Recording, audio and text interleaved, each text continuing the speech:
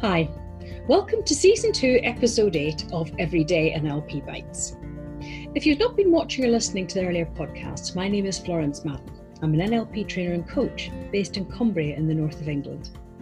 I'm also the author of a book called The Intention Impact Conundrum, which is based on the Personal Effectiveness at Work course that I run in the Lake District. And I'm also the co-author of Everyday NLP, a book that is now the pre-course reading for my NLP certificated courses that I also run in the Lake District. In this season of podcasts, I'm looking at something called the presuppositions of NLP. Another way of looking at these is that they are resourceful beliefs that can really help the way in which we look at ourselves and other people. So they're beliefs, they're attitudes, but they can be transformational in changing the outcomes that we achieve. The one that I'm choosing to look at in this episode is that experience has a structure and that can be changed. The longer version of that is that experience has a structure. Our thoughts and memories have a pattern to them. Changing that will change our experience.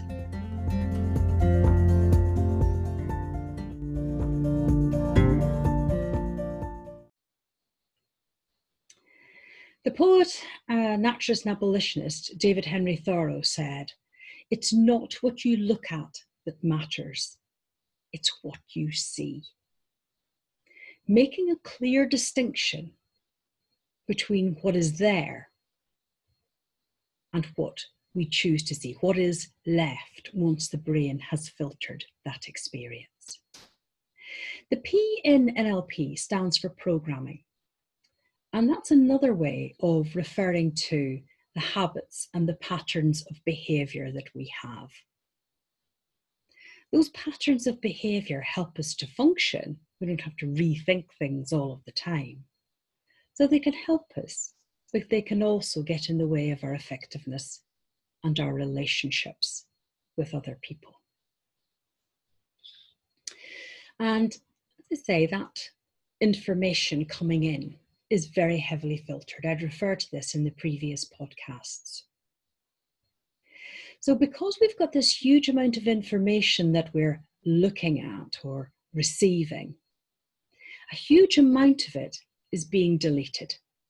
A way in which you might notice this is if you're interested in a particular make and model of a car or a particular holiday destination, once you become interested in either of those things, you may start to see and hear more about them.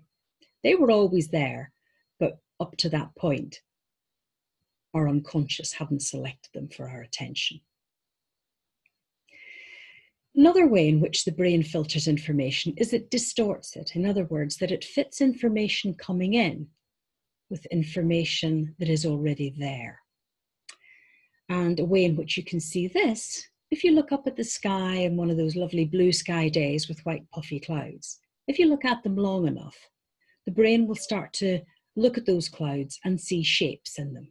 In other words, distorting what it's seeing to fit with something you're already familiar with. And the third way in which it filters information coming in is that it generalizes.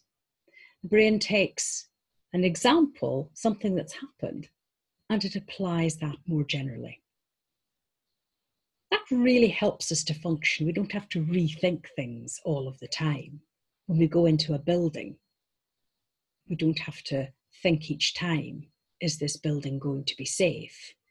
We're used to buildings being properly maintained, being built according to building regulations, and therefore we probably don't give it a second thought. So these patterns and habits really enable us to function. We don't have to, as I say, rethink things all of the time.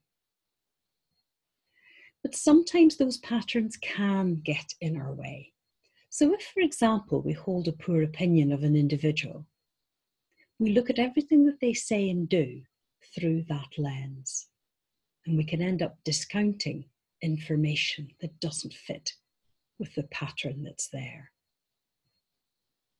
And depending on that relationship, that can have a really detrimental effect for one or both of us. And of course, we don't just apply this to other people. We have patterns and habits in the ways that we look at ourselves as well. And many of those can be also quite unhelpful. When we realize, though, that how we see others or how we see ourselves are simply a pattern, a habit, a way that we look at ourselves or others, then we can see the potential to make change. If you take an example of something that I suppose is very commonplace in work, which is appraisals. A lot of people have, perhaps from their previous experiences, a poor opinion of appraisals. I hear this quite frequently. And if you realize that that is only a pattern of thinking, you can choose to break out of that and perhaps examine those previous experiences and say, well, what was it about the appraisals that I've experienced in the past that have led me to that conclusion? And start to look more broadly at what could be positive about them and what you could change to make them better. Then you're starting to shift the pattern and the habit of thinking. And that could be a very useful approach in a number of situations in our lives. You may have had the experience of hearing somebody talk about another individual, perhaps somebody that you have one opinion of and they have another. And hearing information that is contradictory to the patterns that we're holding creates something in the brain called cognitive dissonance. It's kind of a tension, if you like, between what we are hearing and what we currently believe. Now, the brain looks to resolve that tension by coming down on one side or another. But being aware of that process and being aware that what this is pointing out to us is simply a habit, a pattern of thinking, creates an opportunity for us to re-look at the evidence, if you like, to look more broadly at the person or the situation and take in some of the elements that we had previously discounted. That is a way of changing our thoughts and memories, and that can change our experience. And changing that can change how we look at ourselves, it can change how we look at other people, and be transformational on both. So how we currently see things is up for change. And I want to finish this podcast on a quote from the playwright Somerset Maugham. And he said, "If you don't change your beliefs, your life will be like this forever." And he asks the question, is that good news?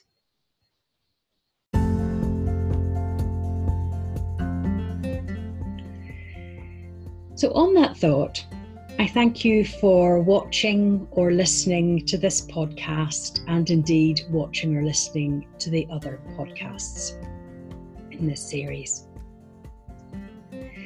Season 3 will be coming along in a week or two's time, and in Season 3 I'm going to be in conversation with other people and getting their view about what has been transformational for them in NLP and getting them to share that with you. And I hope you'll join me then. Thank you for watching or listening.